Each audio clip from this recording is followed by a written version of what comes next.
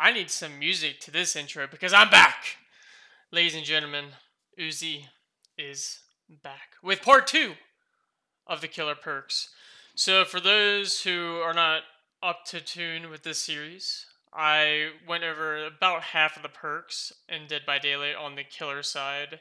I would probably say at this point it would have to be like 4 months ago. It's been quite some time. I did take a major hiatus from gaming altogether, which I will happily talk about a different time as a little prequel to a different podcast. But for now, we're going to jump right into our perks here. So I just want to give everyone a little debrief of what's going on here. So I'm going to go over the second half of the killer perks in Dead by Daylight. I'm going to give the description. I'm going to talk about the applicability of it, how much I use it, more or less, whether or not I like it, what kind of builds you could probably do with it, what killers are probably good with it or not. And I'm going to probably talk about some perks more than others because some are just much more intriguing than others. Some of these perks are really boring and offer very little value. So, without a further ado, we're going to jump right into it. I'm going to try to speedrun this just a little bit because I got a puppy and she's sleeping right now. So, only God knows when she's going to wake up from her slumber. So, let's start off with Hoarder. Survivors reveal their location when they interact with a chest or when they pick up an item within 64 meters of your location. So, I think the whole chest aspect needs a bit of a rework. And let me elaborate on that. So, the reason I say that is I think the rework on the chest aspect needs to be reworked in the sense that it should be applicable to the Nemesis and Wesker chest as well. Maybe that would promote tunneling, so maybe it's a bad idea, but at the very least, it would give some synergy with those killers. Not to mention the fact that I think this whole meter range aspect is pretty silly because it makes it difficult to properly synergize this with Franklin's Demise, for example. I know a lot of people like Hoarder with Cenobite, so you run Hoarder to see who grabbed the box from where, and then use Franklin's Demise, and you try to build momentum. And that's where you really see perks like these really start to go into motion. But I'd like to see a bit of a rework in terms of the meters being limitless. I would like to see a bit of a rework for Wesker and Nemi's chest to be available in that whole shindig.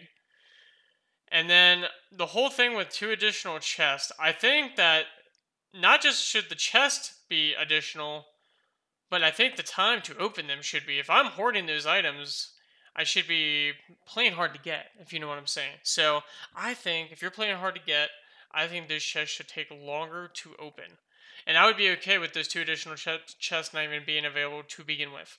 But that's just my opinion. And I don't know if any of you know this, but there's kind of a thing going on. I'm not sure how much validity there is to it, but cut coin is actually like applicable to Plague and a couple other killers in Dead by Daylight, because when you use the cut coin, it minimizes the locations where chests can spawn, therefore making the fountains, for example, for Plague, much more readily available in aspects of the map that you would want it to be. So, once that give or take, could technically hurt, right? Because if you're running Hoarder on Plague, not like you probably ever would, you might be hurting a little bit because the chest might take up spots for your fountains. So, just something to keep in mind. Moving on to Hubris. Whenever you're stunned by a survivor, that survivor suffers from the exposed status effect for 20 seconds. It's actually one of the perks that I do run. I really enjoy running this perk in particular with Bubba or Cannibal. I mean, not Cannibal, the same exact character. Sorry, brain dead. Haven't played DVD in God knows how long, and I simply have suddenly returned. So my knowledge is just a wee bit off. But I meant Hillbilly or Cannibal. So both those killers are really fun to use it for because they shred through pallets. Bubba, more or less. And then Hillbilly can shred through pallets and at least zone people effectively with your chainsaw. So you get some value out of it, and then you can just do the M1 strip. Plus, there's a cute little thing with Hillbilly. Correct me if I'm wrong, please, in the comment section below. Or your Q&A, or whatever aspect or platform you're listening to this on. But I'm pretty sure Hillbilly has an add-on where if you're overheated on your chainsaw, you actually get the enduring effect. As it might be a purple add-on.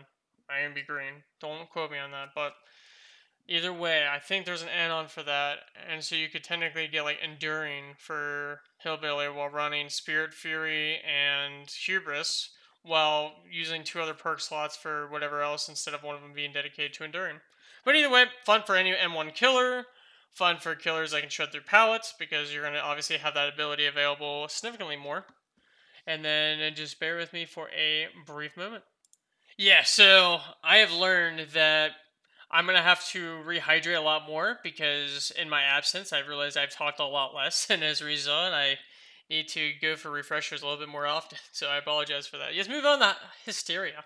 Hysteria is a perk I want to like, but I cannot unless they make a change to it. Whenever a healthy survivor becomes injured by any means, all injured survivors suffer from the oblivious status effect for 30 seconds. Hysteria can only trigger once every 30 seconds. I think that we need a bit of a rework on Hysteria. I think that to make this perk better, I think it's whenever a healthy survivor becomes injured by any means, all survivors suffer from the oblivious status effect for 30 seconds. Get rid of the trigger once every 30 seconds. Because at the end of the day, you gotta think about it, like how like people can choose to stay injured to technically counter that, so you're just going down immediately. I think that wouldn't be such a bad thing. At the end of the day, anyways, how much value are you really going to get out of it? Are you going to injure a healthy survivor and just leave them alone and go after a different healthy survivor? Not always. So, but I understand the point is that you hit a healthy survivor to get them injured, and then you sneak up on an injured survivor and get a free down. I understand the premise of it. It's not a bad perk. I just think it can be improved. I think all survivors should always suffer from the oblivious status effect after being injured by any means. I just think that would be a nice little rework for this perk. It's not very strong. I want to see it used more, and it's just not going to happen at this rate. But if you still want to use it, I think great killers to use this on are Plague, because of her Fountains and Vomit. It's just a combination of the two. Definitely has some good synergy. Obviously, Legion, very easy to injure people. I would go as far as to say oppressive killers like Nurse and Blight, because if you're able to apply a lot of pressure on the map and hit a bunch of survivors over a short period of time, you're probably going to have more survivors injured, as a result getting more value out of that perk. Once again, I'm not saying this is an S tier perk, but I'm saying if you're trying to get value out of it, those are some ways to go. Sadiga is actually not bad because of, kind of the play style. You're supposed to kind of hit, run. Wraith, I wouldn't even recommend, because you're naturally going to cloak and be oblivious naturally as a result of that. So, wouldn't worry about a killer like him. But there are some killers in the game that you could run it with. I'm sure there's more. I'm just giving a few examples for the sake of the conversation. Moving forward to Imo Ears. Unlocks potential in one's aura reading ability. Any survivor performing a rush action within 48 meters from your location will have the aura revealed for 6 seconds. Imo Ears can only be triggered once every 40 seconds. Alright, simple rework. Make it every 20 and then decrease the range. Because if I'm not chasing the survivor and a different survivor, for whatever reason, fast faults, I don't want their aura to get revealed when I'm chasing a different survivor. So I think it should be not within your terror radius, because then you might lose some applicability out of it. But I think it should be within 24. I would maybe even 20. I definitely think it should be something more reasonable. But maybe a random Huntress player out there is like, no, but I use Imo Ears and then I get these really awesome range shots, and you wouldn't believe the cool shots I get. I'm sorry, Huntress, but I've never heard of any Huntress doing it before besides you, so we're going to have to ask you to step aside and give up your throne to Imo Ears in this very niche scenario, so other killers can get a little bit more applicability out of it. But anyways, that's what I'd like, a little rework to Imo Ears. Get a little bit more value out of it. But all in all, I think the perk is fine just the way it is. I think killers that really excel with it are killers like Nemesis, believe it or not, because they will fast fall through the window, and then you act like you're going to go one way as you take out the tentacle, and then you essentially just do a little flick and you get the hit on them. It's really good on Pyramid Head because of all the obstacles you can go through. There's a couple other killers in the game that I think would be really good with it. I would argue Nurse. I think that Blight, even if you're really good at hug techs, because of kind of the design of it, right? You're going to see what direction they go, so you can hug tech into that next location. I know I'm being a bit repetitive with the killers. Huntress really isn't bad either, but I'm just saying in that niche scenario of the 48 meter range is where I'm like, really? But I do think that killers such as them get value, even Trickster in certain situations. So I definitely think there is value there. Alright, moving on to Infectious Fright. Any survivors that are within your terror radius while another survivor is put into the dying state will scream and reveal their location for 6 seconds. So I think the perk is pretty decent. I like it, but what I'll say is that There is technically a counter because we're seeing a lot more with Ultimate Weapon, which I'll get into towards the end, is that more people are running Calm Spirit. So Infectious Fright is essentially the counter to that, which no one really ever runs, so you almost always get value out of it if someone's within your terror radius. However, typically the only killers that get value out of a perk like this is killers such as Oni, believe it or not, Plague when you have your power, Blight with Alchemist Ring, Nurse. Like, usually it's oppressive, offensive killers that get the most value out of this perk. So it's kind of unfortunate because at the end of the day, you don't get much value out of it on someone like Wraith or Trapper, but there are killers who have very oppressive powers where you will get a lot of value out of it. Obviously, once again, there are more killers, and I'm going to use Nurse and Blade as an example for a fair amount of them because just perks like those just work well for these type of perks. But that is personally what I would recommend in terms of utilization. I don't play in a slug playstyle, so I personally would not run this perk ever. I typically pick as long as someone is not down on a pallet. Moving on to Insidious.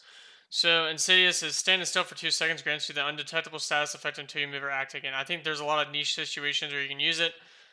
If you are Basement Bubba and you're camping in a corner, or your Chest Guardian Bubba guarding your chest. If you are next to an exit gate and you use Insidious and you can hide and you can get some value out of it, you can actually use Insidious next to a generator that you catch with Dragon's Grip, get some value out of it. I've even seen a couple people use Doctor with a couple of his add-ons and then just stand in place, and then people assume it's an illusion, and then you get some value out of it. So there are some niche situations where you get value of Insidious, and I would definitely say this is one of the more, I guess, fun perks, right? Because you're not really going to get value out of this too often. That's going to grant you a competitive advantage to winning. This is not a win condition, right? This is just, hey, I want to goof around and have a little fun. So that's actually why you don't see it very often. I think it was a little bit more applicable back in the day when there was less perks in DBD, but now you're kind of seeing the same general meta. Granted, I've been gone for a minute, but upon, essentially returning and making this video with the little experience I have, it seems to be the same consistent perks that I've been running across. But yeah, Insidious, not very good perk, pretty niche, but you can get some value out of it if you want. So Iron Grasp. So effects of Survivor struggling is reduced by 75%. Time to struggle out of your grasp is increased by 12%. So I actually wonder to myself if Iron Grasp is better than Agitation, and I wonder if anyone's ever done the experiment, because at the end of the day, you do get your increase, when it comes to Survivor struggling to get out of your grasp by 12%, plus the Survivor struggling is reduced by 75%, and you can make the argument that Agitation, although it speeds you up and increases your terror radius, you are not necessarily able to get as far, even though you're able to get a little bit faster based off of the sway speed and movement. I don't know. Once again, I'm just speculating. I don't have any science to prove this, but I wonder if there's validity behind that.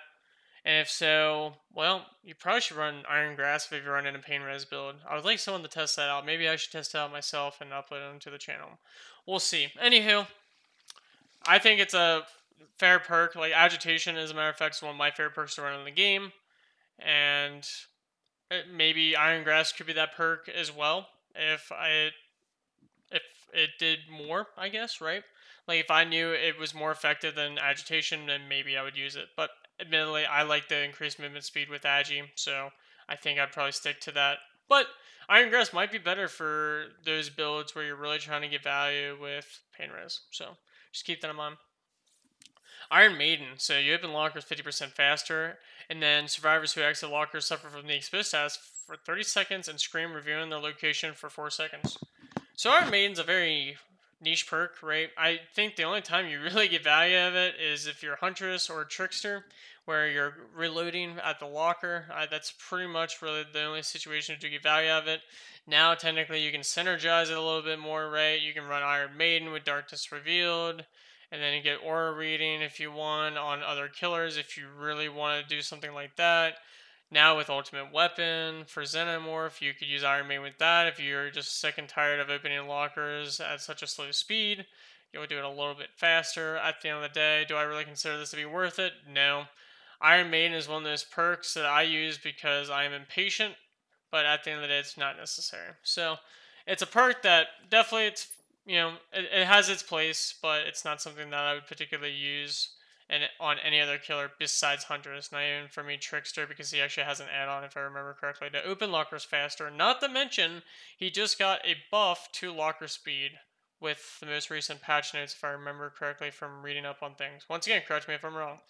But we'll be moving on to Jolt, one of my favorite perks in the game. So, putting a survivor into the dying state with a basic attack causes all generators within 32 meters to explode instantly and begin regressing. Generators affected by Jolt immediately lose 8% of their progress. I think this perk is great on all-in-one killers. There is no exception to it. It's just because you're obviously doing your basic M1 attacks. Freddy, Trapper, Wraith. There are so many killers where you're going to get great value out of it for. But I would actually argue the best perk to run Jolt on is Deathslinger.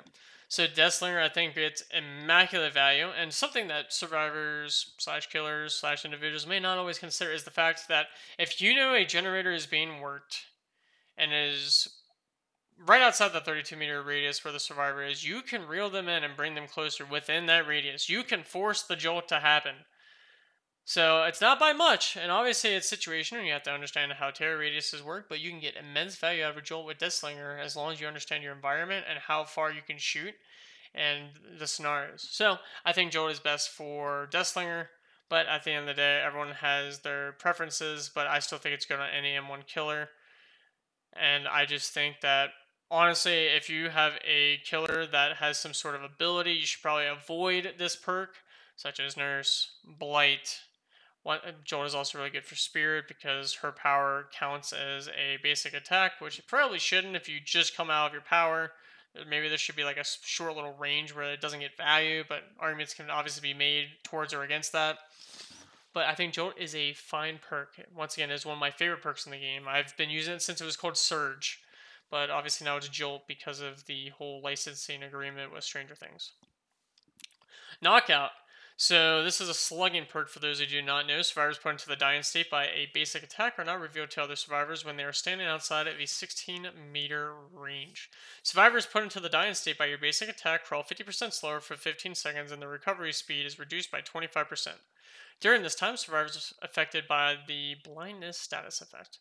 So knockouts, once as I mentioned, a slugging perk. It's typically something that killers use to essentially build pressure, and other survivors and solo queue typically don't know where that person went down at. And that's where you get so much value out of it. So you can pretty much four-man slug and you'll never know where your teammates are. Obviously, this perk is not very useful when you are in a Swift and you can just make the comm that, hey, I'm down at 12 or 4. Obviously, those are competitive terms, but if we're not going to go competitive, then you can say I'm down at Killer Shack or I'm down in the main building on the second story.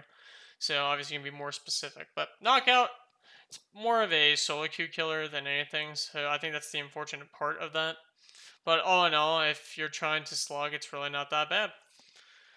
But a couple of killers that I actually think thrive with knockout is Cenobite, because you down people with your M1s.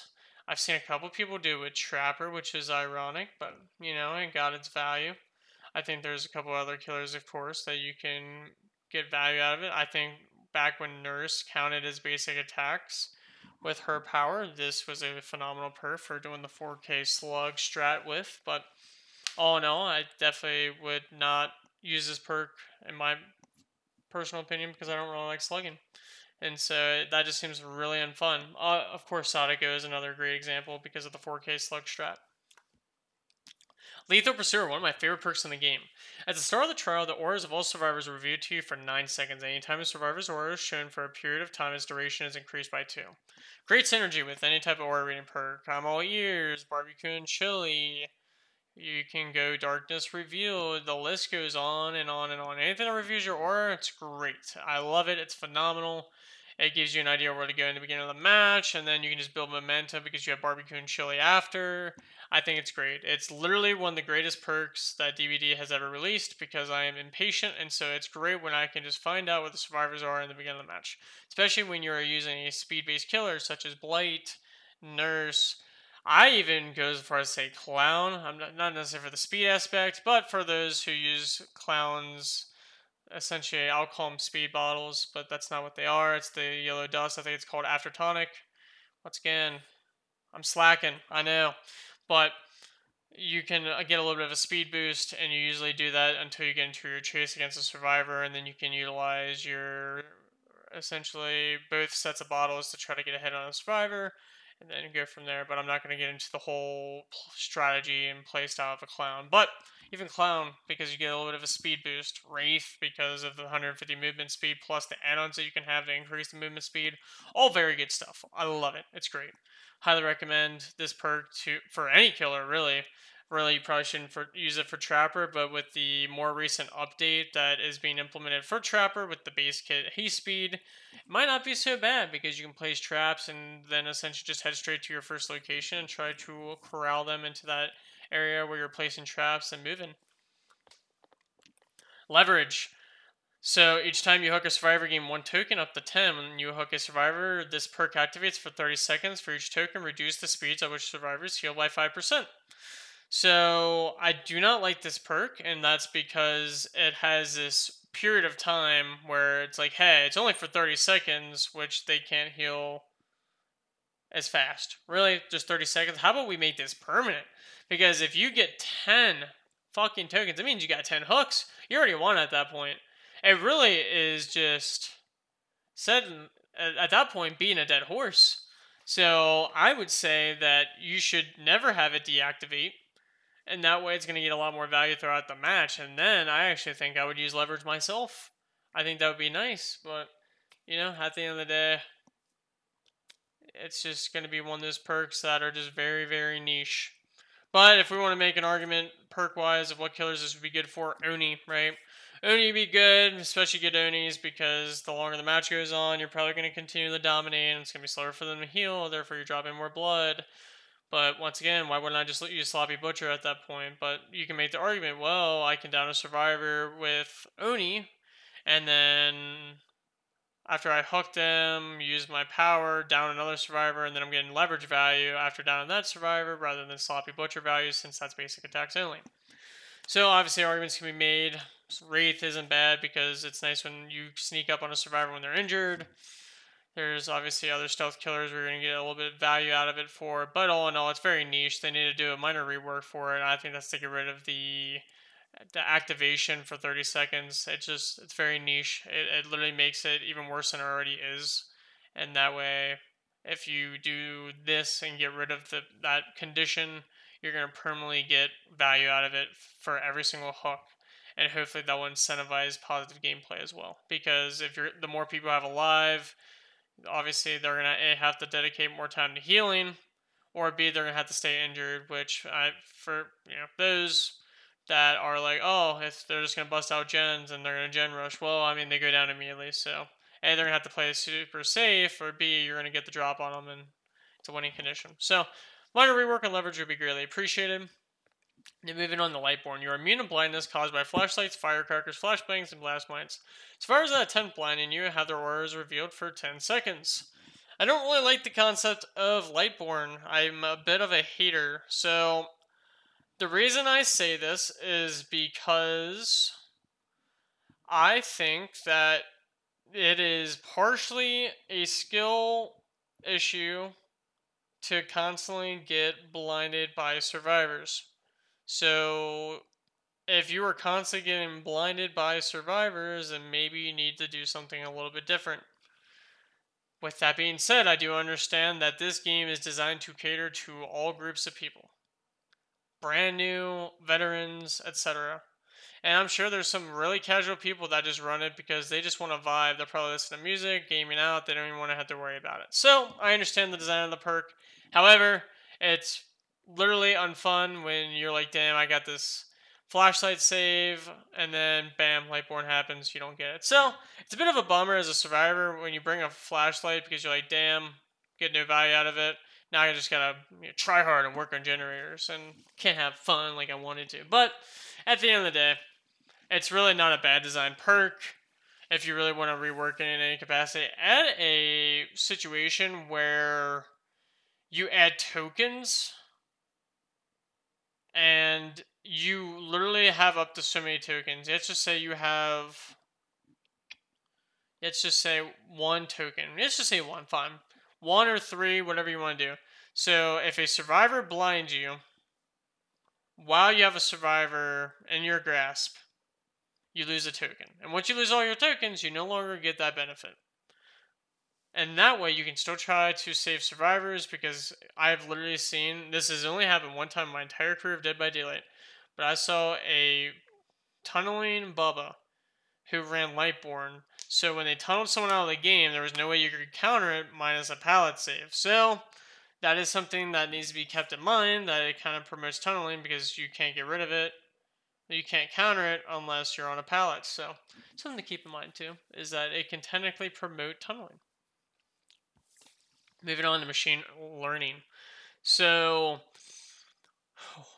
after performing the damage generator action, this perk activates. While this perk is active, the next generator you damage will be compromised until it's completed. The generator is highlighted in yellow. When the compromised generator is completed, you become undetectable and gain a 10% haste for 30 seconds.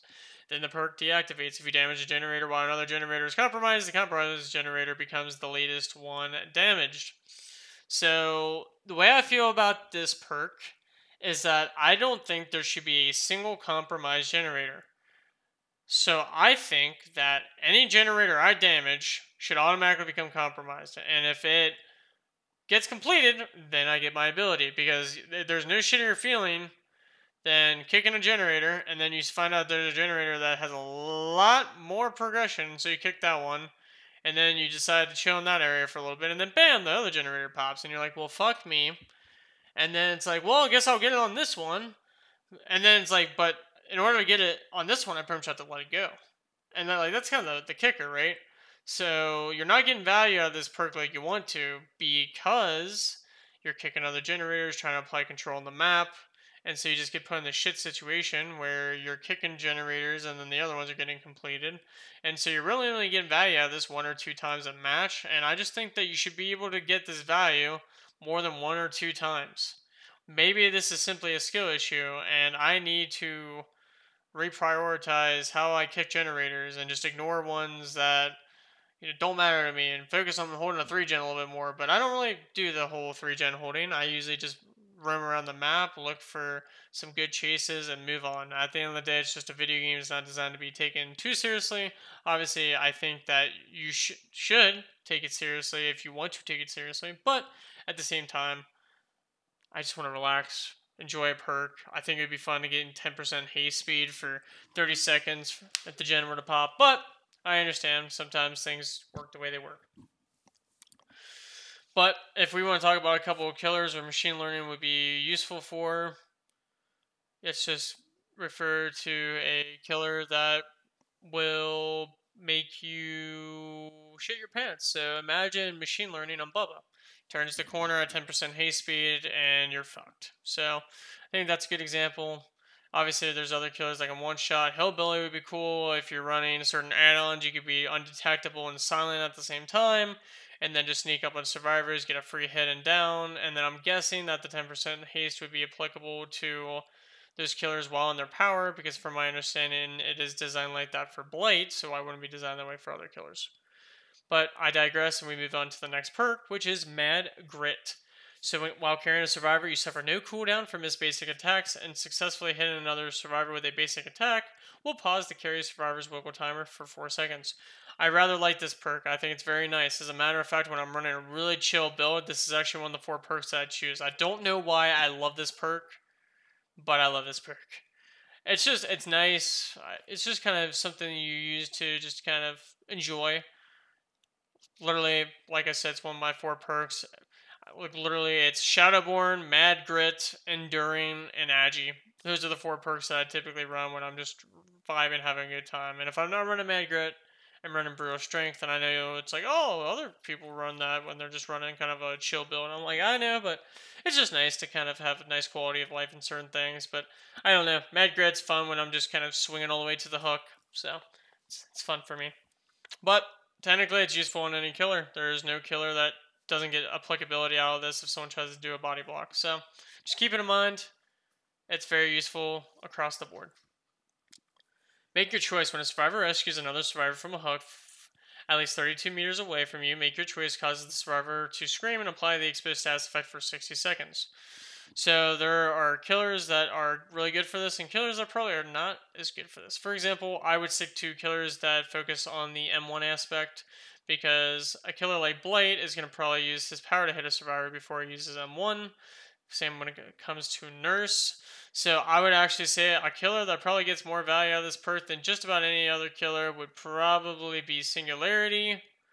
Arguments can be made about Freddy and Sadako, but the reason I say Singularity is because you can literally place one of your cameras right there, and as soon as they go for the unhook, bam, you tag them, and then you trace them, and then bam, you're right on the chase with them. And with how fast you destroy pallets and how fast you can vault windows, you can just get such great value out of it at the end of the day. But once again, to each their own. I just think that Singularity is pretty much the epitome of that. You can make arguments about Wraith, Sadako, Freddy, and the list goes on for a couple other killers that have the ability to navigate the map. But that is who I would personally recommend. So, Merciless Storm. So, when a generator reaches 90%, my cat is walked in front of me. 90% progress, survivors working on the generator will be faced with continuous skill checks. If they miss or stop repairing, the generator is blocked by the entity for 20 seconds. So I would go and say that there's no other killer that should receive this perk than Doctor himself. Doctor, it rocks this perk extremely well. Even at the higher level, you still see survivors miss. Even I miss in certain instances, so I'm not perfect either. Sometimes it just gets the best of you, especially when you're focused on the killer because they're, 32 meters chasing a teammate of yours and you're injured and you gotta be essentially focused on multiple areas at once. It can become a little bit difficult, but I would say Doctor is the prime example for running a perk such as this. I've also heard arguments to run Merciless Storm with Mastermind, and then you can run Unnerving Presence. So there are technically anomaly examples if you want to, but I would say Doctor is the best example for this situation. As a matter of fact, I think I always run this perk when I play as Doctor. So number one recommendation. But moving forward to Monitor and Abuse. Monitor Chase, your terror radius is increased by 8 meters, otherwise your terror radius is decreased by 8 meters, and your field of view is increased by 10 degrees. So I actually hate this perk, and let me explain why. The reason I hate this perk is actually because of the field of view increase. So it's kind of weird because this actually goes back and forth. It's not just, hey, your field of view is increased by 10 degrees. It's saying your terror radius is decreased by 8 meters and your field of view is increased by 10 degrees. So it actually goes in and out between chases and not chases. So it really fucks with me when I'm in a chase and I drop chase and then I go back into a chase and you even see like rewarping. Maybe I'm on some good, some of that good stuff. But I am convinced that happens, and that I'm not misreading this description, and that actually happens. And it is because of that I do not run this perk. Otherwise, I would continue to run it on other killers. I thought it was great on Deathslinger back in the day. I would really like to run this on Xenomorph because you actually get a decreased terror radius when you are in crawler mode, but I don't want to keep going in and out of the field of view. So I think they should just get rid of that aspect. But other than that, I'm content with it. So yeah, I mean, it's fine by me. I just want a little update to that. But it's so bad on Doctor when you're not in a chase because you're just zapping. You're like, oh, no one's around. Obviously, when you're in a chase, it's a little bit better, but that's besides the point. But yeah, no, any killer with a lower terror radius, it just becomes smaller, and then you can kind of get the drop on certain survivors, as I mentioned, with the whole Deathslinger thing. So I definitely think that there is value to be made. I've literally seen people do it with, I think, Ghostface, right? If you're crouched, there's actually an add-on to decrease your terror radius while crouched. And then you can run the add-on that makes you essentially crouch faster, and then you're running this, and then you're essentially getting all this value from all these things at once. And then there's some niche examples. But once again, it's been a while since I played DBD. I'm just going off of my general memory, so feel free to correct me if I'm wrong in any capacity. But I do believe that is the case. Moving on to Nemesis. A survivor blinds you or stuns you while using a pallet or locker becomes your obsession. Anytime a new survivor becomes the obsession, they are affected by the oblivious status effect for 60 seconds, and their aura is shown to you for 4 seconds. So I think there's a couple killers that gain value out of this. You can argue every killer, right? Because you can run Rancor and Nemesis together, and then you just gain this immense value because you're going to get blinded or stunned, and the next thing you know, it's endgame, and then you're the obsession, and if you're injured and you're going against a nurse and you go down in 0.2 seconds, then you get more and it's already over. Another example that I would like to give is I think this perk actually works best for Pyramid Head. The reason being is because if you run Enduring and Nemesis together and you get stunned by a survivor, next thing you know, you're whipping out your power and you can see them through the wall, and then you can accurately predict where the survivor is on the other side of the wall. And then more often than not, you're going to get a free hit, which is always nice. So I will always go and say that Nemesis is perfect on Pyramid Head when you stack with Enduring, but obviously there's other killers that you can run it with. Once again, if you ran it on Nurse, and you only use one blink, well, you know exactly where that survivor is to use your next blink because you ran Enduring and Nemesis together. And obviously, you're going to get value out of those things because if you get blinded by a flashlight, you also get value out of it. So you're going to know where they are through the wall for a couple seconds. So there are killers where you do get value out of it, but all in all, it's not a perk that I would recommend to people. It's very niche. I use it, but once again, it's only on Pyramid Head. So I definitely think it's one of those niche perks, but definitely something that you can run if you would like to. One of my favorite perks in the game, once again, No Way Out. When a survivor interacts with an exit gate switch, you receive a loud noise notification. The entity then blocks both exit gate switches for 12 seconds, plus an additional 12 seconds for each token in your possession. So for whatever reason, I thought that it was for 8 seconds and then plus an additional 12 for each token in your possession. But apparently not, because I'm on the Papanias. I don't know why I thought that. But yep, so in all, you can gain a full 60 seconds out of it because 12 times 5 equals 60, the simple math. Hopefully I didn't get that wrong, otherwise that'd be really embarrassing. 12, 24, 36, 48, 60, sounds right to me, so we're going to go with it.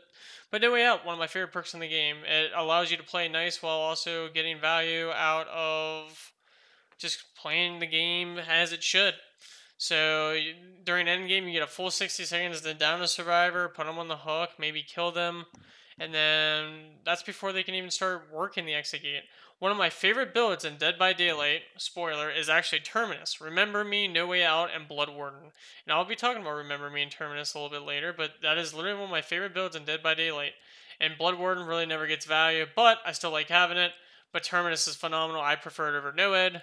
Remember Me is also exceptional. I still think that it needs a bit of a rework, and I'll get into that here soon. But I will continue to talk about No Way Out, and we'll just move on. So No Way Out, great perk. I actually would consider it to be one of the better perks in the game. If I had to put it on a tier list, I'd probably consider it A or even S. I think it's that good. But it's a damn good perk.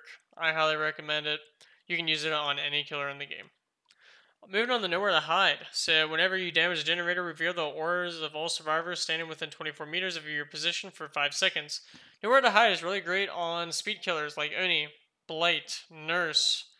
Any killer where you can navigate the map at an extremely fast pace gets immense value out of it. However, just because I mentioned those killers does not mean that normal M1 killers do not get value out of it. I absolutely love it for normal M1 killers. I like it for Wesker, I like it for Nemi, I like it for Trapper, I like it for Wraith. I just like the general information. I hate survivors that hide. It pisses me off more than anything. I just want to be in the chase. I don't care if you're good in the chase or not. I just want to chase you. So at the end of the day, give me the chase, and Nowhere to Hide really allows me to do that. That's actually why I hate Distortion so much, because Distortion just counters all these aura reading perks. That's why I like Ultimate Weapon, because it actually focuses on their Scream, but now people are running Calm Spirit and Distortion to try to negate both. But that's okay, because that's negating 2 whole perk slots, so they only have 2 to work with. But anywho, Nowhere to Hide, very good perk. You can use it on any killer, but it's a lot more efficient on speed killers. Oppression. We're going to be talking about this a little bit in terms of a rework, but I want to start off with just the general description. When you damage a generator, up to 3 other random generators also begin regressing. If the affected generator is being repaired, any survivor repairing them receive a difficult skill check. Oppression has a cooldown of 80 seconds.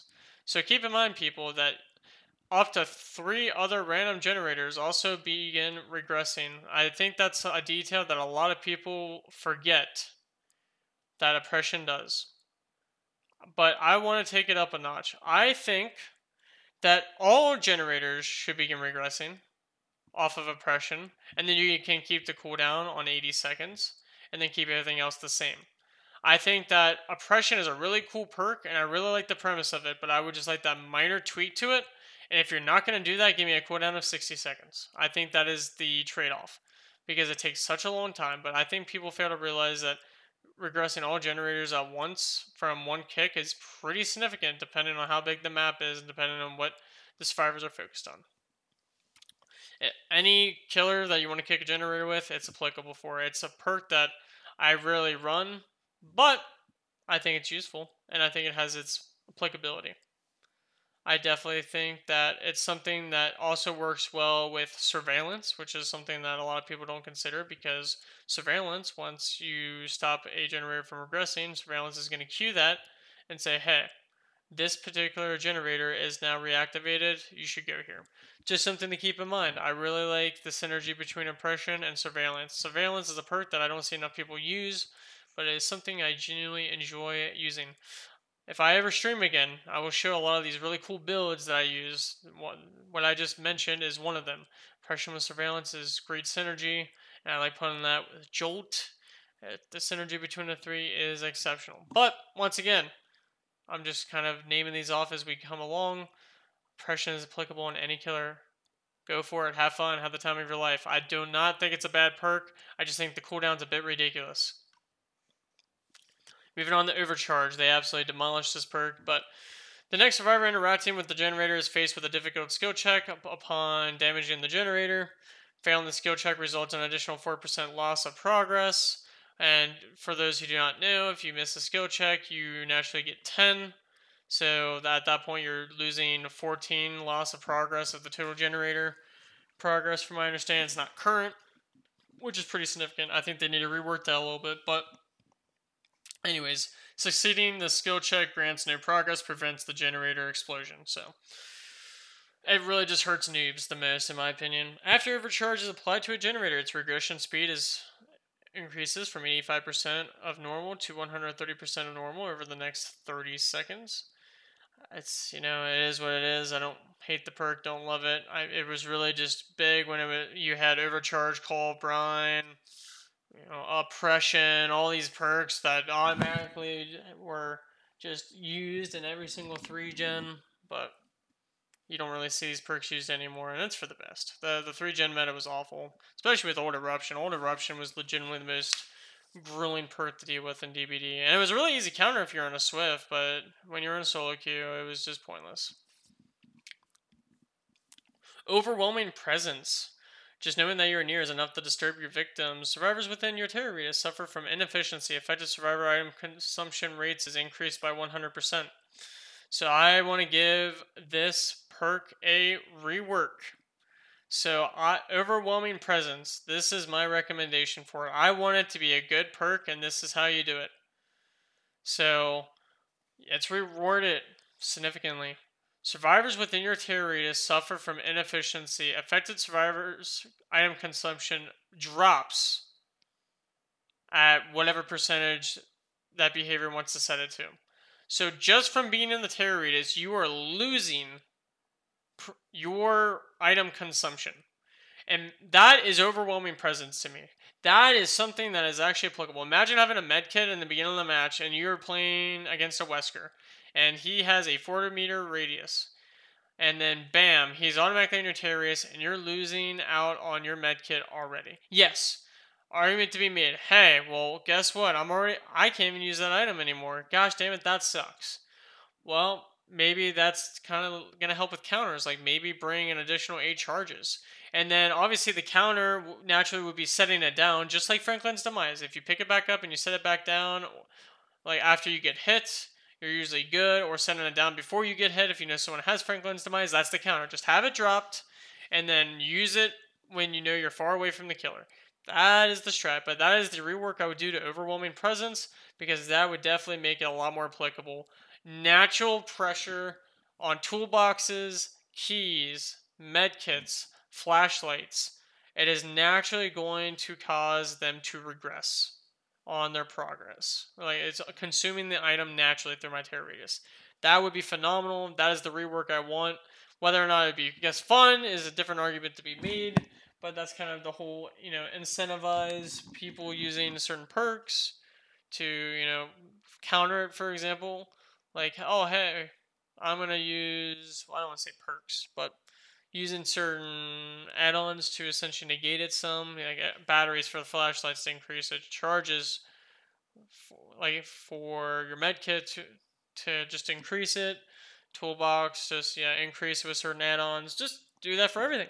That is the counter to that to some degree, and then obviously just drop it on the ground and only use it when you need to.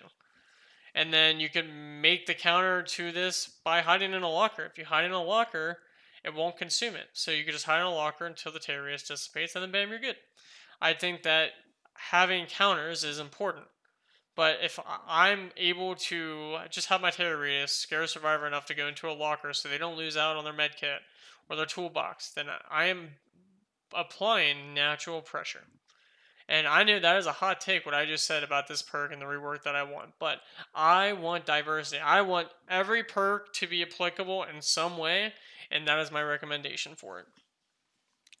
Play with your food. You become obsessed with one survivor. Every time you chase your obsession and let them escape, you receive a token up to a max of 3 tokens. Each token increases your movement speed by 5%. Performing a basic or special attack spends 1 token. This is one of the only perks in the entire game where I am content with the whole obsession aspect. It's a cool concept. I don't mind it. However, what I will say is that I think almost all of the obsession-based perks, besides this one, should probably go. I think there are very, very, very, very few obsessions, and Rancor is another one of those that are technically an exception. This perk promotes not necessarily bad activity, unlike a bunch of other ones, and that is why I'm okay with it. So play with your food is totally fun the way it is. I think it's applicable on just about any killer. I actually like the perk. You can actually run, other perks to technically synergize with it. Like I think Skull Merchant has a perk where I can't remember it because I literally essentially do not follow Skull Merchant at all. I did right when the chapter came out, but then I just forgot she even existed due to the trauma that she imposed during her 3-gen reign of terror.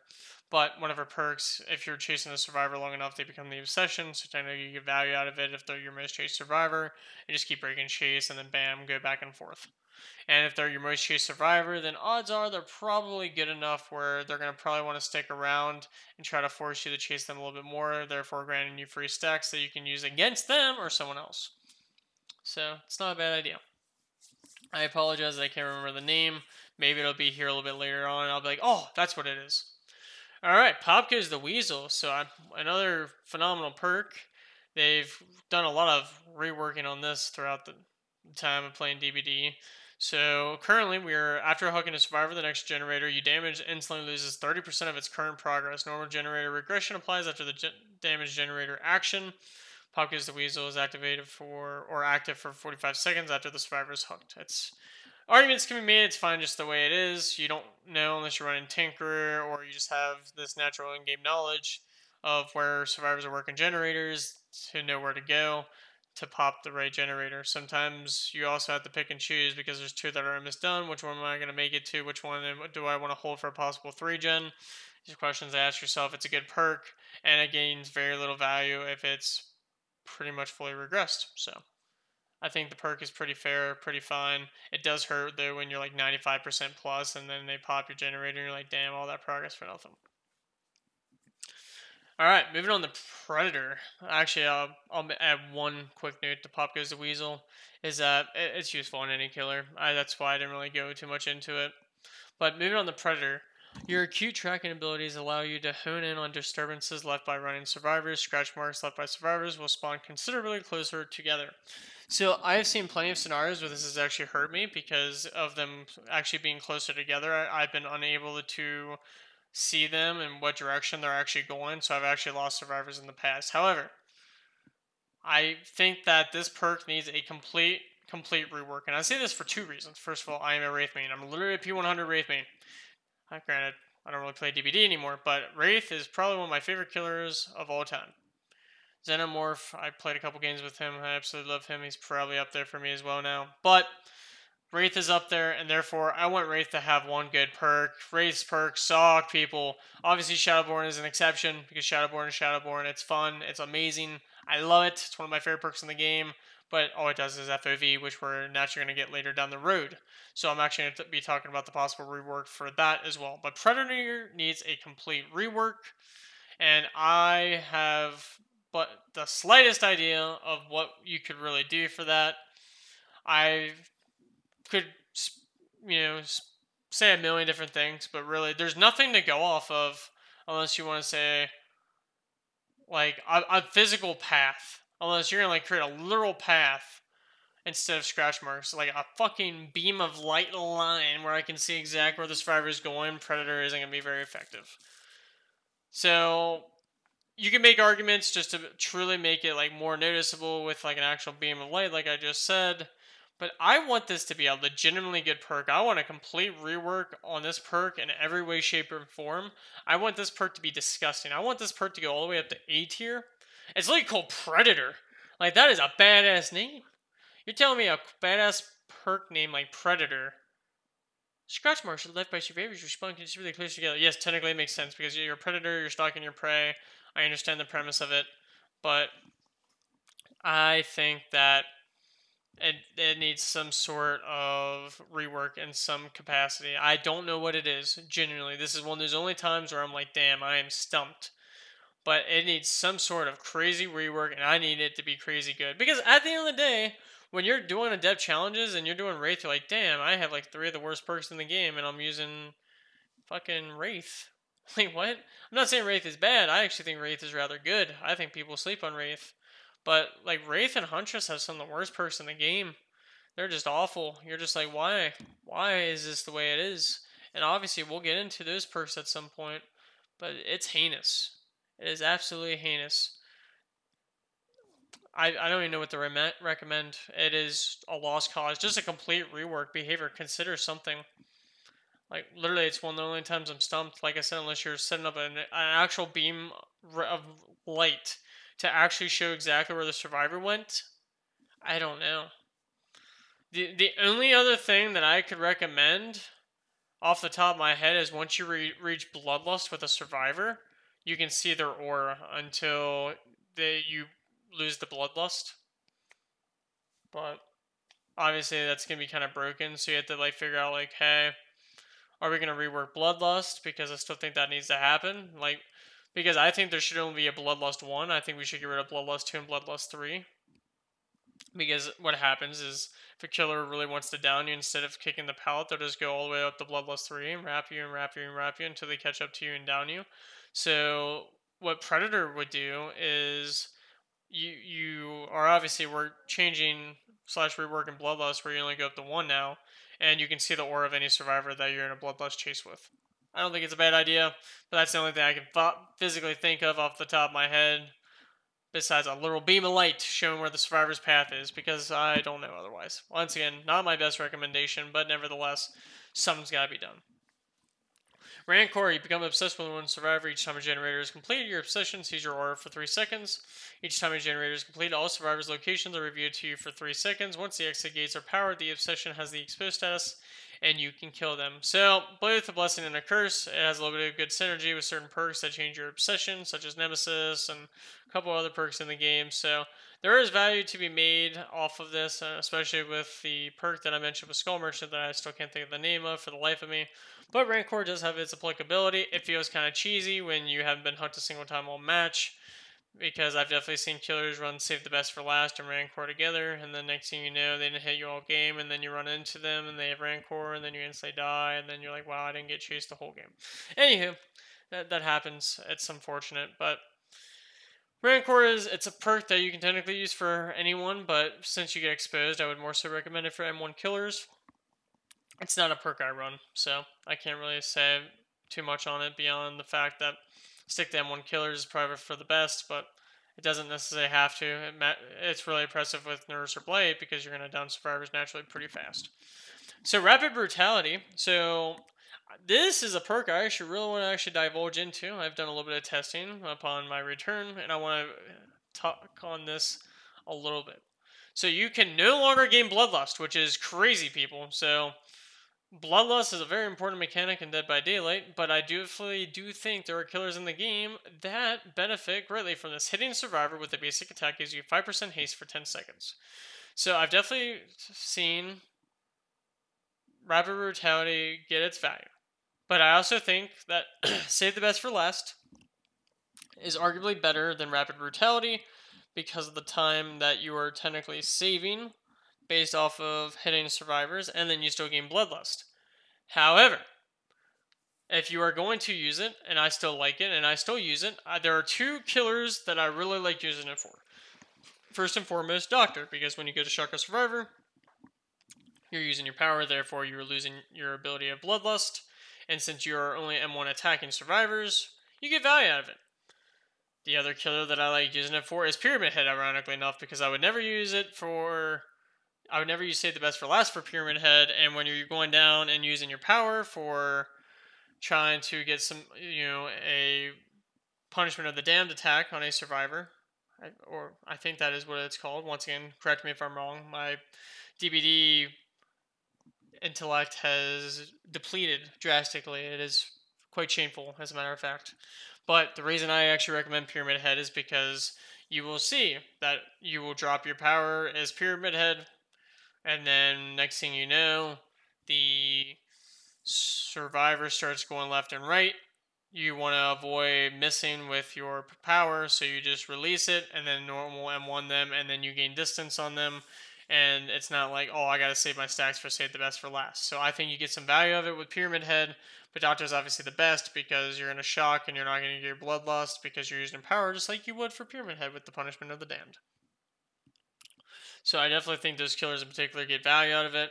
You can make an argument for Deathslinger, but I prefer you getting Bloodlust with Deathslinger because he is a 4.4 meter per second killer, and any killer that is not 4.6 for me personally, I think deserves Bloodlust because there are situations where it's nice to have. But once again, at the end of the day, I understand arguments can be made both ways. I am saying what feels best for me based off of my experimentation since I've came back to Dead by Daylight with these perks. And that is just my personal opinion. But obviously, I'm sure there's a Deathslinger main out there that is like Rapid Brutality is one of the best perks for Deathslinger. And I believe it, right? You're moving up 4.6, right? Yeah, because 5% haste. So you're moving up 4.6 for 10 seconds. And that's probably pretty nice for Deathslinger. So it's not like it's bad. And I guess you're not getting Bloodlust with Deathslinger when you are, using your power. So arguments can obviously be made. But I'm just saying, like, for me, I'm already using Save the Best for Last, so I don't really ever feel the need to use it, if that makes sense. I'm getting my value from Save, not necessarily Rapid Brutality. I guess if you use Rapid Brutality alone, maybe that's when argument can be made that it's a little bit better. But I only use Save for Deathslinger when I'm running him because I just like the whole M1 immediately shoot down a survivor instantly. It just feels really satisfying, really good. So I'm going to stick with my guns here and say that it's best on Doctor and pretty damn good on Pyramid Head. Moving on to Remember Me. So my big issue with it is the obsession aspect that I'll divulge into in a second. Each time your obsession loses a health state, gain 1 token up to 4 tokens. Each token increases the opening time of the exit gates by 6 seconds up to a maximum of 24 additional seconds. My problem is the obsession is not affected by Remember Me. That's fucking stupid. I hate it. I hate it. I hate it. I hate it. I hate it. Anytime the obsession is not affected by my perk, I just think that is absolutely ridiculous. I think that the value of it should remain with that because otherwise I'm incentivized to tunnel the obsession out of the game. Because then the obsession doesn't have any opportunity to open the exit gates in the end game, therefore saving myself the worry that they're going to just open the exit gates immediately if I'm using just Remember Me instead of No Way Out. So something just to keep in mind that it definitely incentivizes tunneling, and that's something I'm always trying to avoid when I'm playing Dead by Daylight, but the perk itself technically incentivizes it by saying that. But yeah, Remember Me can be used on any killer, so I wouldn't worry about saying, oh, I can only use it on this killer, because it's whenever they lose a health state. I guess you can make an argument that insta-down killers would be bad for it. The reason being is because you might not gain those 4 tokens, so you probably want to err towards killers that don't insta-down, but you can obviously, even with insta-down killers, just not do an insta-down effect like for Bubba, just hit them with your hammer instead of downing them with your chainsaw. But once again, Obviously, these are things you have to keep in mind when you're using perks like these, and what kind of synergy you want to have with them. And you keep these things in mind if you're running a match. Like if I see my obsession, I'm gonna remember me as Bubba. I'm probably gonna M1 them if I have enough pressure on the map. But either way, I would just avoid it entirely. But that's just my personal opinion. So save the best for last, ironically enough, where I'm going to talk about a rework that needs to happen for this. You become obsessed with one survivor and a token for each successful basic attack that is not dealt to the obsession. Each token gains a stackable 5% decreased successful basic attack cooldown. You can earn up to 8 tokens. Hitting your obsession with a basic attack will cause you to lose 2 tokens. You can no longer gain tokens if your obsession is sacrificed or killed. I think the design of this should be exactly like Remember Me. If you hit the survivor that is run and Remember Me 4 times, you get up to 4 tokens, and then that is the stackable 5% throughout the match.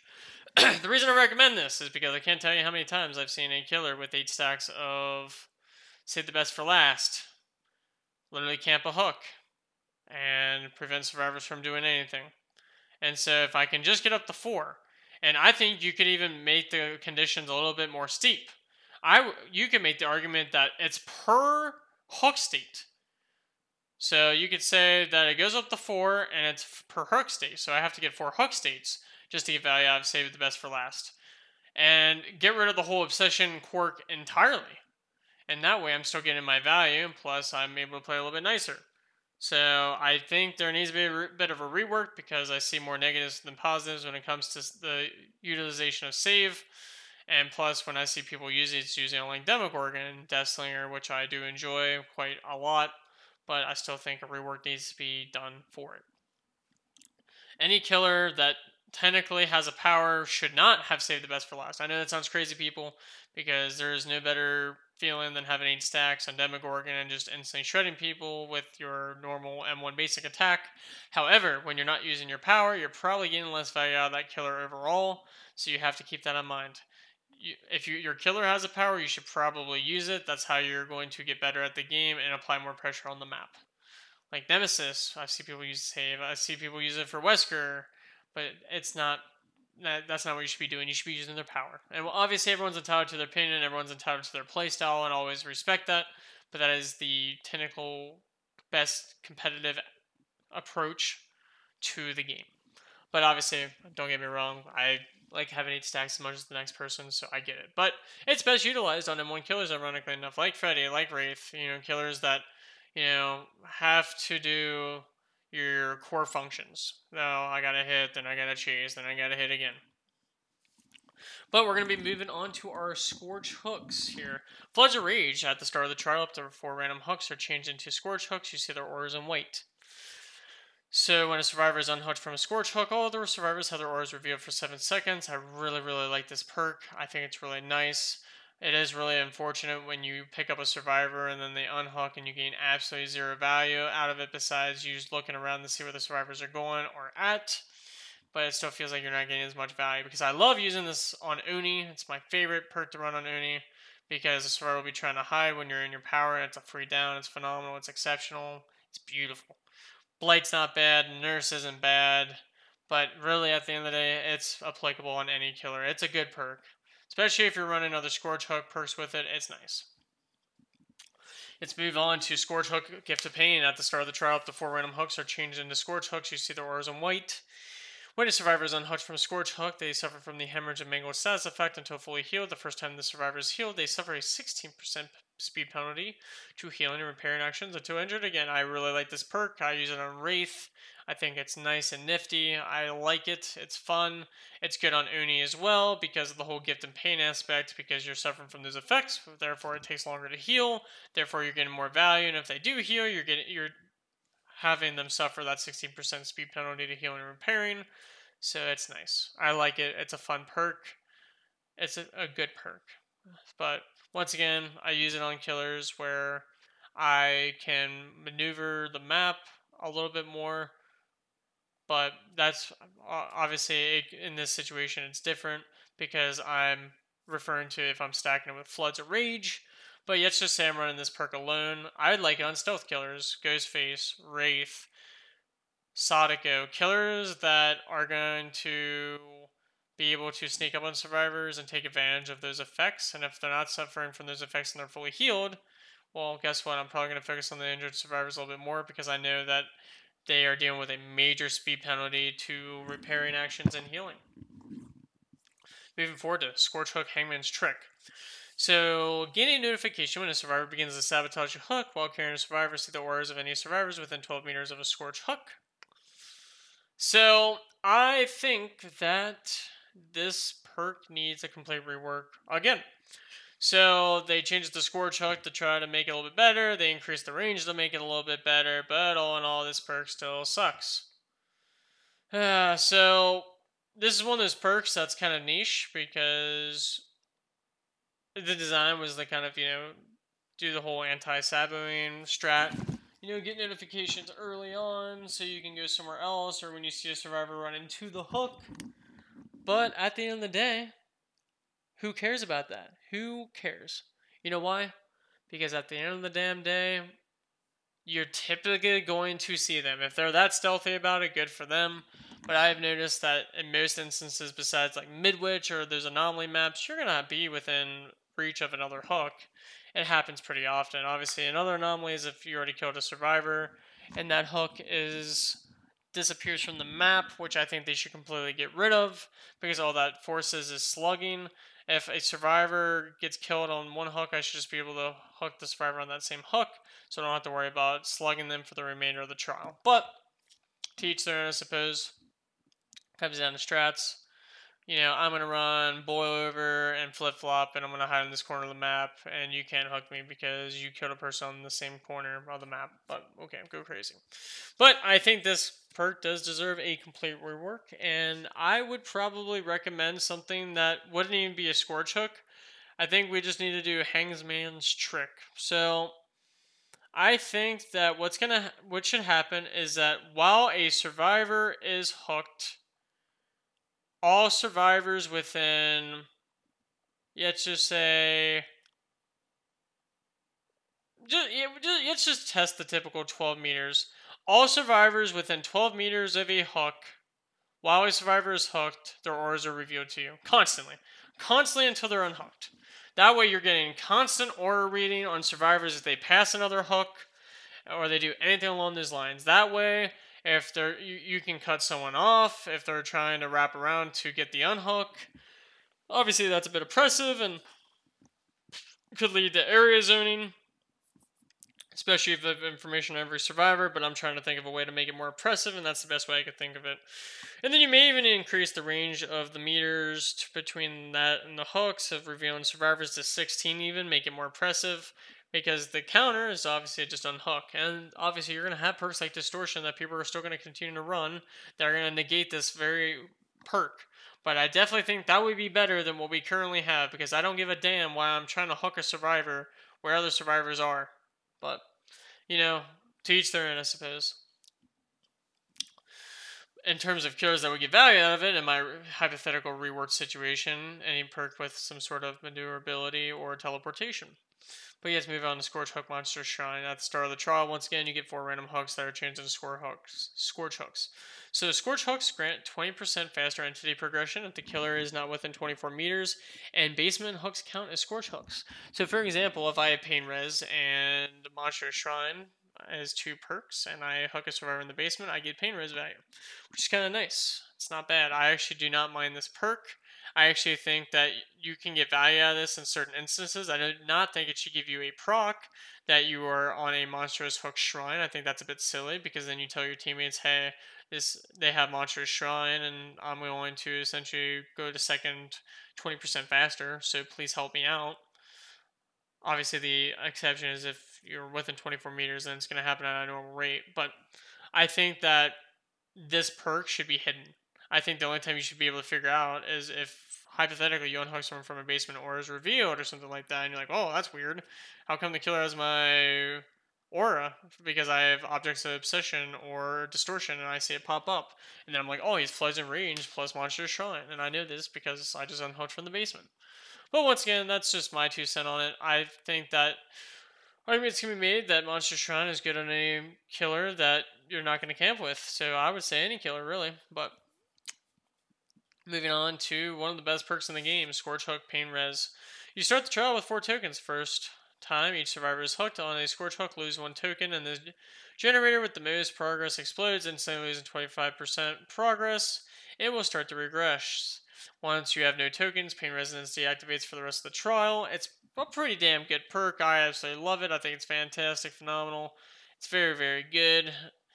It definitely takes its toll on the survivors when you get the value all 4 times, and it promotes positive gameplay because if you just tunnel someone out of the match and you allow pretty much all the generators to get completed and you don't get the next down before the exit gates proc, well, you're in trouble and you got no value out of your perk. So it definitely promotes positive activity, so it's just something that's nice. It's obviously good on any killer. It's very, very nice. I'd highly recommend it if you're ever trying to run a very hardcore competitive match. But yeah, run it on any killer. I love it. I run it pretty often. I feel like it's very fair now. I actually felt like it was a bit unfair before, and I think they put it in a really good state. The Land of Shadows subsumes all. I literally haven't read the description all day, but I just wanted to read that description because that went hard. Healing only delays the inevitable. Whenever a survivor performs a healing action within your terror radius, that survivor suffers from blindness and exhaustion. These effects linger for 10 seconds after a healing action is interrupted by any means. So, my problems with this perk is that it's literally for 10 seconds. Septic Touch should be the equivalent of Blood Echo, in my opinion. I think it should be a major detriment to your exhaustion. I think it should be a major detriment to your blindness. I think it should be for 60 seconds. Why is it such a short period of time? Make it so I gain value out of Blood Echo and Septic Touch regardless. I think that I should be able to gain immense value just by allowing them to heal. And then guess what? If leverage gets reworked and I run Septic Touch with leverage and I'm playing really nice, then it's going to take longer for them to heal, and then they naturally deal with the exhaustion. That would be fantastic. Septic Touch just needs a lot longer of a window. That's what needs to happen. But I think it needs to go a step farther. I think it's whenever a survivor performs a healing action, period. I think that it promotes being injured, so you're just having survivors just exhausted just from healing each other, and if they want to use their exhaustion, well, they may have to stay injured.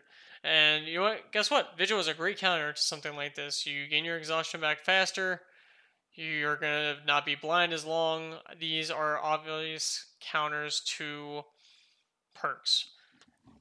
Buff Septic Touch, Vigil becomes more applicable. Bam, solution solved. Obviously, this is my opinion. At the end of the day, you don't have to agree with it. I want perks to be stronger. I want them to be used more because I've only seen Septic Touch once again used once. And literally, I think a year and a half, and it was from a Spirit on Garden of Joy. I remember it like it was yesterday because it was so noticeable because I was like, Septic Touch? What is that? I've never seen anyone use it in my life. But on to one of the greatest perks in the game, Shadowborn. You have a keen vision in the darkness of the night. Your field of vision is 15 degrees wider than normal. It does not stack with other FOV increases, so obviously the perk's fine just the way it is, but I suppose we are going to get an FOV adjuster, but I don't know if that's actually confirmed. I think that is confirmed, but I'm not going to make recommendations until it physically happens. But Shadowborn will obviously need a major rework when that occurs, because obviously it will be no longer necessary as a perk once the rework happens and FOV slider has been incorporated. But I think the FOV slider is necessary because it's actually very important for certain people. If you hear their stories about their physical health, Shadowborn is something that certain people actually have to run. So I think we need to actually be more respectful, and this perk needs to be something that's actually base kit. Because I know there's people out there in the gaming community that can only run 3 perks because they have to run Shadowborn. I like Shadowborn. It's one of my favorite perks in the game because it just makes my FOV look better. And coming from a Call of Duty background, I like being able to tweak my FOV. So obviously I'm just biased, but I think there's reasons beyond just it looking cool why it would be helpful. But until it gets the FOV rework, then we'll come back to a possible rework, but I don't know if that day will ever come, but we are hopeful. Shattered Hope. To capture your prey. Now I'm just reading it because I read such a cool one for the Septic Touch, so I'm just going to jump into the description. Whenever you snuff a boon totem, that totem is destroyed instead. When you destroy a boon totem this way, the auras of all survivors inside the boon totem range are revealed to you for 8 seconds. Alright, so I think that Shattered Hope should receive a rework. I think we need to get rid of the whole concept of boon totems. I know this sounds crazy, but I think that I should be able to destroy my own dual totems. I don't want them to be boon totems. I want them to be normal totems I can destroy. And then make it an extra incentive if it is a boon totem. So let's just say you keep that. I think that if you destroy a totem, you make all survivors oblivious for 45 seconds. Because you only can do it 5 times throughout the trial because there's only 5 totems. And plus, there is a literal strategic advantage to doing this. If you run Noed, by the way, I guess this is where the game could get really broken, and this is why they might have to keep in mind to do this. So, but you could technically snuff 4 totems, and then specifically leave a 5th one available, and try to lure a survivor onto this side of the map, or if you are holding a 3-gen, and just so happens that this totem is over there, by the fact that you've snuffed all the other ones and ensured to hold on to his 3-gen. Right when the last gen pops, you gain no ad value and hit a survivor, and you know where it's at, you hook them right there, and then no one can do anything. However, I think that at the end of the day, Shattered Hope needs a rework. I don't know if my suggestion is the right way to go, but it would still be something for me to do.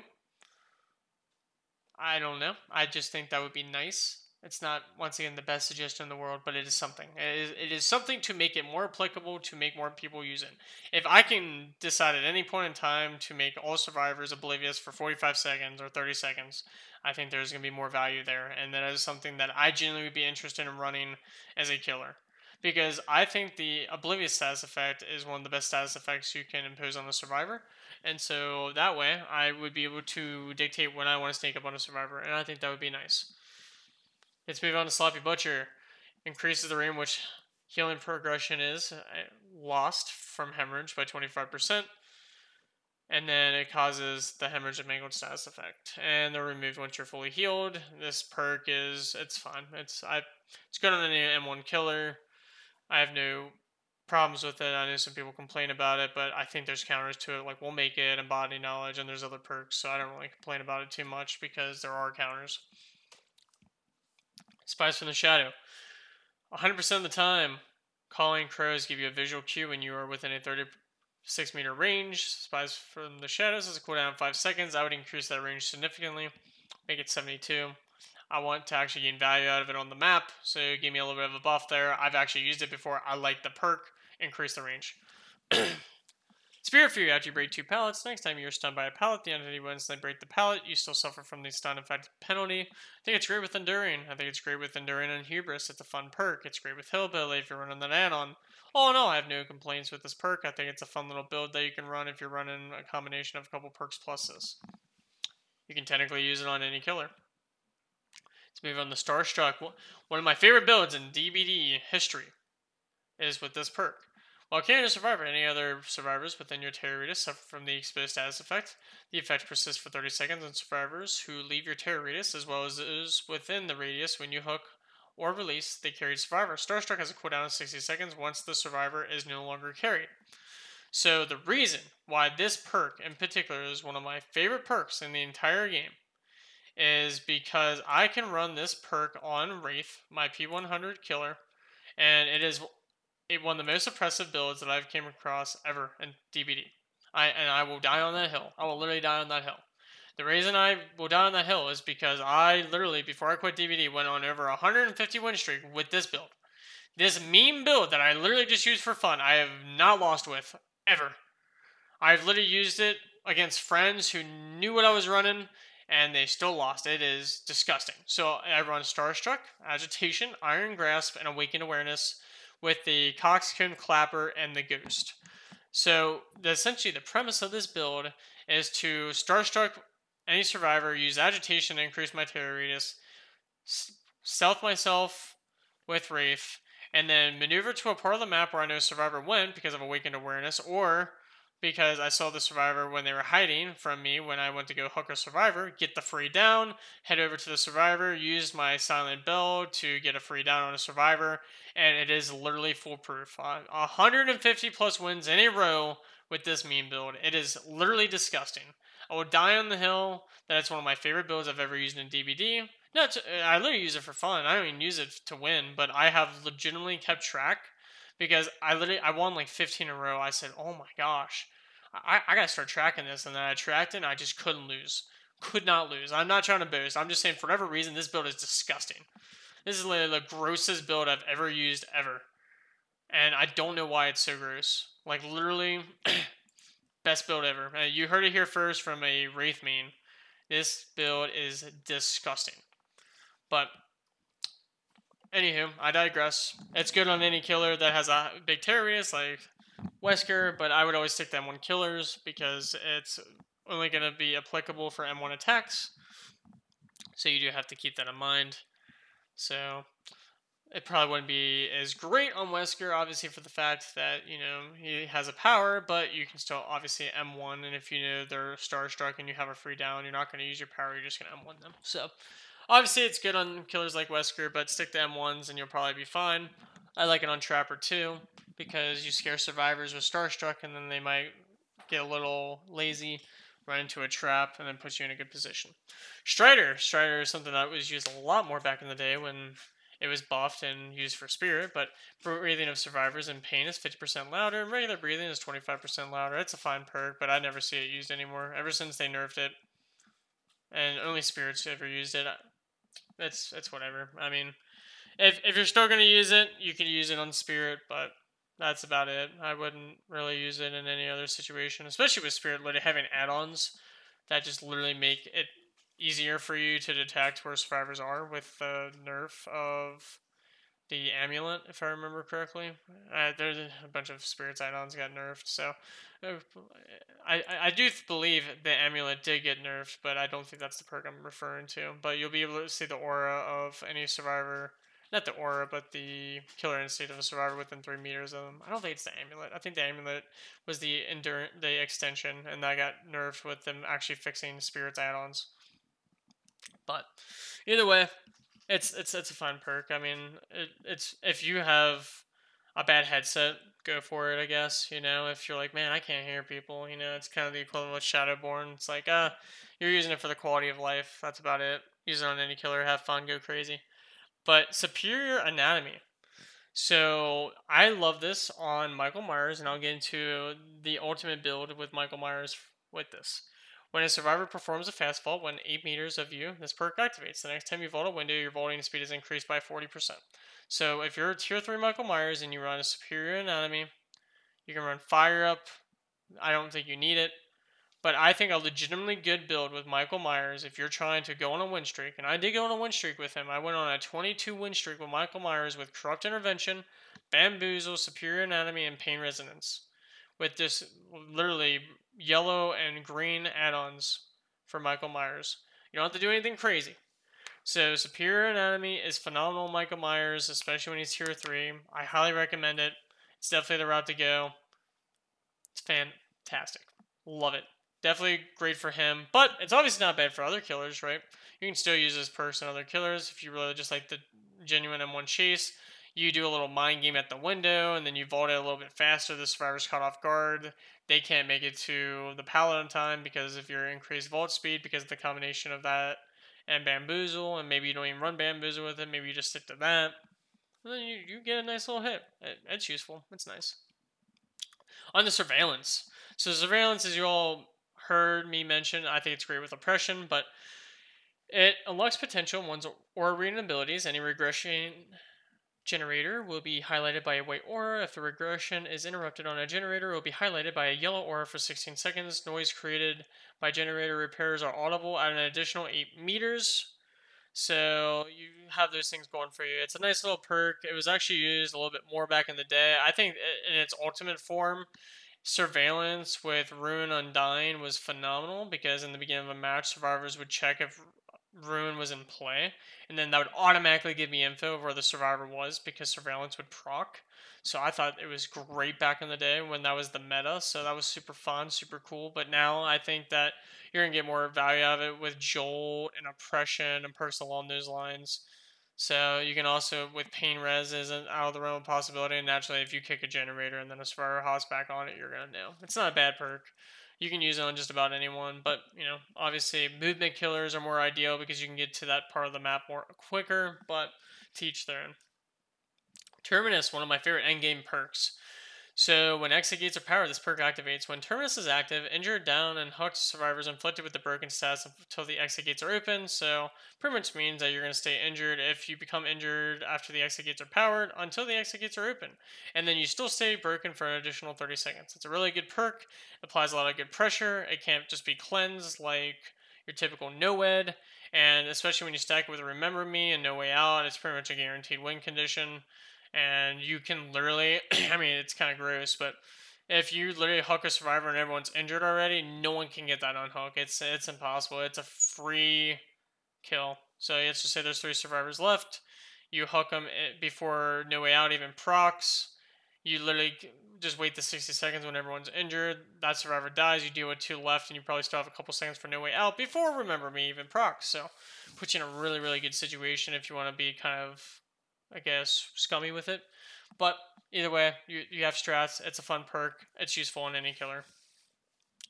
Territorial Imperative unlocks potential in one's aura reading ability. Survivors' auras are reviewed to you for 6 seconds when they enter the basement, and you are more than 24 meters away from the basement entrance. So this can only be triggered once every 45 seconds. This is one of those really useful perks that the Huntress has. I don't get it. I will never understand it. It is terrible. It is absolutely garbage.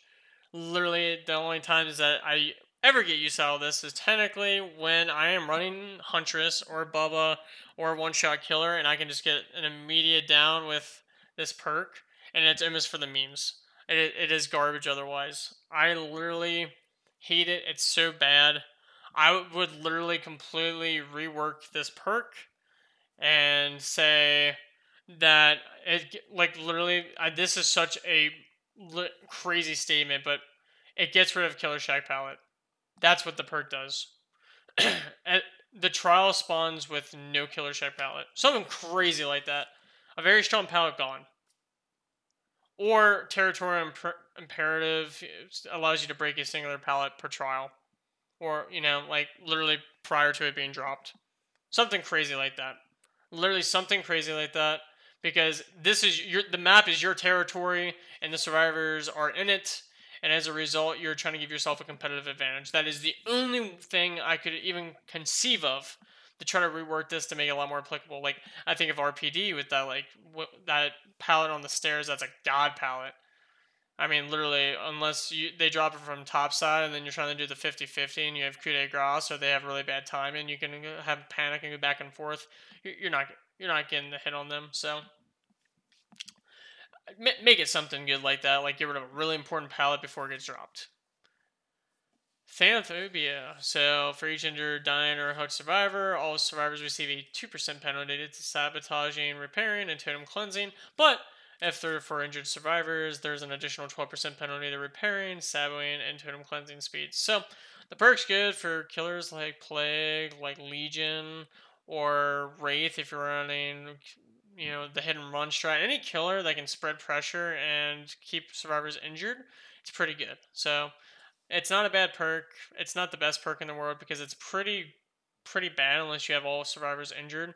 That's why I would argue it's best on Plague, because you shouldn't cleanse against Plague, and if you do, to minimize the Thana and she just grabs her power, that could be detrimental to the success of the team depending on where that fountain gets cleansed at. If it's in like a really pivotal part of the map, you're in trouble. So you have to keep that in mind. But it's not a bad perk by any means. I like it, but once again, I would only use it on Plague or Legion. But yeah, Thrilling Tremors. After picking up a survivor, all generators not being repaired by survivors are blocked by the entity and cannot be repaired for the next 16 seconds. Affected generators are highlighted by a white aura. It can only be triggered once every 60 seconds. I love this perk. I think it's a great perk because it negates any type of aura reading. It's like, well, I know you're there because you're on it. So, literally, the only way to actually counter this is if the survivor goes down and you know the killer has Thrilling Tremors and you actually hop off of the generator and wait for the killer to hook, and then wait for that to disappear, and then hop back on it. But then you're wasting a full 16 seconds. But I firmly believe Thrill and Tremor should not have a cooldown. That is the rework I would do for it. It's good on any killer, but once again, as I've mentioned, in a lot of situations, it's just good on killers that have fast maneuverability, can progress through the map at a fast pace. Xenomorph, Sadako, Freddy. Freddy's phenomenal when it comes to this perk because he literally teleports the generator, right? So I mean, you can't get any better than that. Blight, Nurse, the list goes on. So it's a good perk. I think it's actually, as the youngsters would say, slept on. So definitely something that's worthwhile to run. Trust me. So we're going to talk about Thwack now. After hooking a survivor, this perk activates. The next breakable wall or pallet you break will make the survivors within 32 meters scream and reveal their aura for 4 seconds. It's a fine perk. I think that you get some uses out of it. I think some people think it's a really bad perk. I think you get some uses. It helps with avoiding flashlight saves. It helps because you can use a breakable wall to your advantage. There's situations where you can get value out of it. It's not bad. And then if it's a really unsafe pallet, you can use it to, after you hook a survivor, to see if there's a survivor in the area. There's some niche uses for it. It's not bad. It's not great. Don't get me wrong, but it's not bad. It's applicable for just about any killer. Obviously, you're going to get more value out of it on someone that can break pallets faster, like Bubba, but it's fun. It's fun. It's not bad. It's just not good either. So, moving on to our last set of perks. Tinker. Tinker, wow, a perk that I would argue is probably one of the best perks in the game, is just no longer used. Whenever a generator is repaired to 70% progress, it triggers a loud noise notification, and you are granted the undetectable status effect for the next 16 seconds. The effect can only be triggered once on each generator. I don't know why I slowed down so much there, but I was thinking as I was talking about it, I think a great buff to this perk, because they did kind of nerf it into the ground. No one really uses it anymore. Is giving you a haste bonus when Tinker procs. I would like that.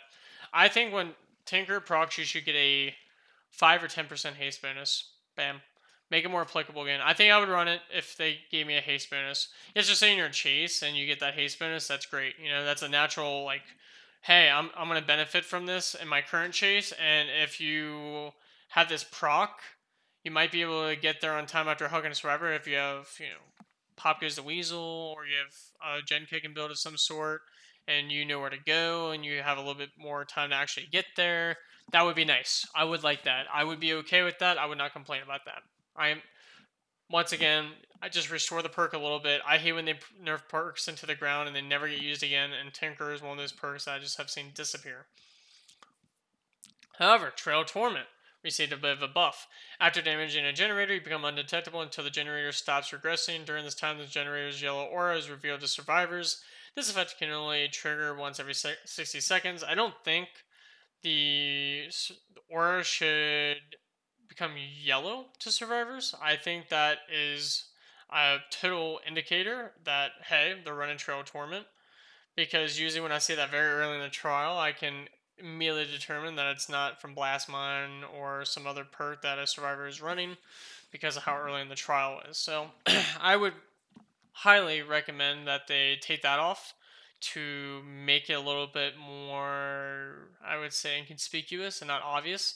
Behavior loves giving killer perks away. I don't know why. They do it with Monster Shine, they do it with Trail of Torment, they do it with other perks in the game, and I'm just like, why? Like to a certain degree, it's fine, but like, why for Trail of Torment? It's not that oppressive, and like at the end of the day, like, it's okay. It's not like an S tier perk, and it's not going to become an S tier perk if you remove that too. I don't know. I don't know what behavior's thinking when they do things like that. But we gotta talk about Ultimate Weapon because this perk has become big. When you open a locker, this perk activates for 30 seconds. Survivors entering your territory scream, reveal their position, and gain blindness for 30 seconds. Goes on a 30-second cooldown afterwards. It's a good perk. It's a really good perk. You're seeing more people run Calm Spirit now. But it's a good perk. It's nice because someone who deals with distortion very often. As a matter of fact, there was a period in time where I was averaging 2 survivors a game to run distortion, and then literally once again it was off the record 2 times a game. So I was like, great, constant aura block and those were my favorite perks back in the day. But I actually stopped running those because I just was running no perks at that point because of how often those things would be utilized. But Ultimate Weapon negates that, and I like that. That's very nice. However, you got to keep in mind, like Home Spirit doesn't have tokens; it's permanent. Unlike Distortion, which is temporary. Like you only get so many tokens, and you have to you have to perform certain functions to actually gain those tokens back, which is interesting to think about. I think you have to be within the killer's terror radius, if I remember correctly, or maybe it's healing actions for Distortion. I can't remember. It's one of the two.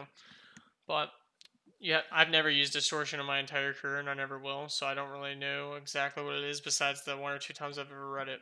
But I don't like Distortion because I feel forced to run tryhard perks when I just want to run aura reading, and Distortion is just too common of a perk for me to ever feel justified in running it. And I just knew that from running Lethal Pursuer for such a long time. But Ultimate Weapon, I would consider it to be an A tier perk. It's phenomenal, getting the information on survivors, and it's within your terror radius too, so they're within essentially chase range, which is great. Obviously, it's going to be better with maneuverability killers, and I'll say that a million times over. Any perk that gives you the ability to detect survivors is always going to be better when you can maneuver the map at a faster pace. However, do not use it on Wraith because unless you're running the add-on that literally makes you not your terror radius, not silent when you're cloaked, then obviously you'd get some value out of it. Unnerving Presence. Your presence alone instills great fear. Survivors within your terror radius have a 10% greater chance of triggering skill checks. When repairing or healing triggered skill checks, success zones are reduced to 60%. I think I mentioned a little bit earlier that Merciless Storm and Unnerving Presence have a little bit of synergy, if I remember correctly. I think I've seen a Wesker do that before. It's fine. I mean, it's nothing to write home about, but if you're trying to gain any value out of this, that's probably the way to go. But here's the thing, is that I actually think that having more skill checks is a bad thing, because then you're getting more great skill checks, therefore the generator is actually being completed at a faster rate. So it's kind of bad, actually. But that's just my personal 2 cents. I think the perk needs complete rework as a result. I think that the perk needs to be put into some sort of like complete rework. Like I don't know. I don't know. This is another one of those that kind of had me stumped at this particular moment. Your presence alone instills great fear. Honestly, like if your presence alone instilled great fear, that would be great. Like Ultimate Weapon, like with you screaming at the like thought of the terror radius, but obviously Ultimate Weapon's already out. So you can make an argument that it could be kind of like the opposite of Scene Partner, right? Where you scream when you see the killer. Well, how about when the survivors sees you? Because it is important for the survivors to be looking at you when in chase. You see their aura for so many seconds. Let's just say for 8 seconds. Your presence alone instills great fear whenever a survivor catches sight of you. You see the survivor's aura for 8 seconds after they scream. Something along those lines. So if they're trying to stealth and they're looking at you, it's completely debunked right there. So they can't stealth away from you, and then you get to see their aura for 8 seconds. Obviously, Distortion would negate that, but we know I don't like Distortion. But that would be probably the best way to rework it off of just, thinking off the top of my head.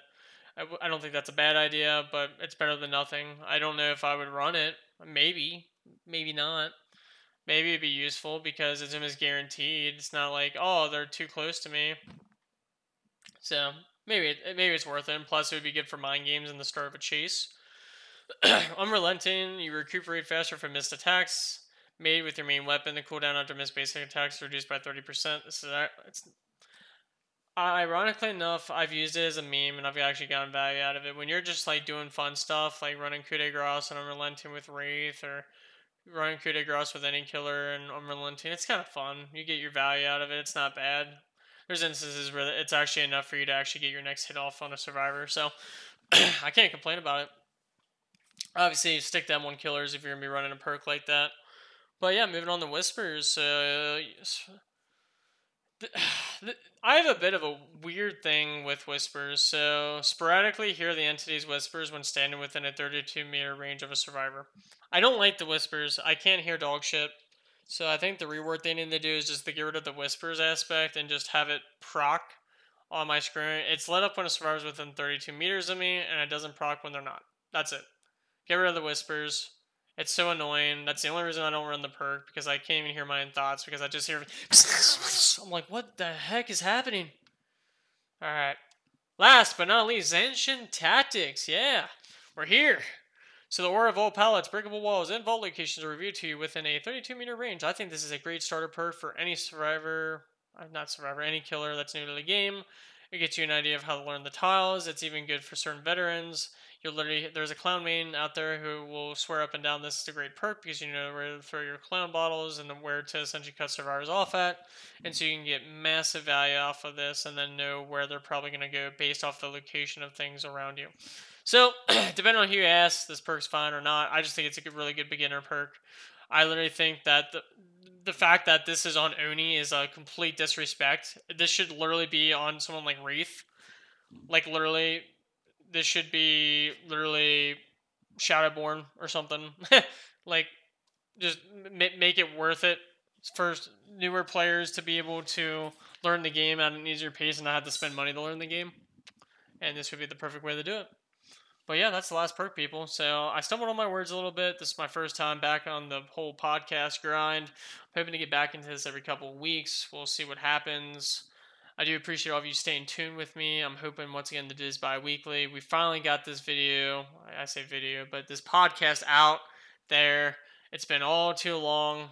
I will explain in my next podcast why I was taking a major hiatus from gaming / the podcast / DBD / it all. But I do appreciate your time, and I hope you all stay safe in the fog.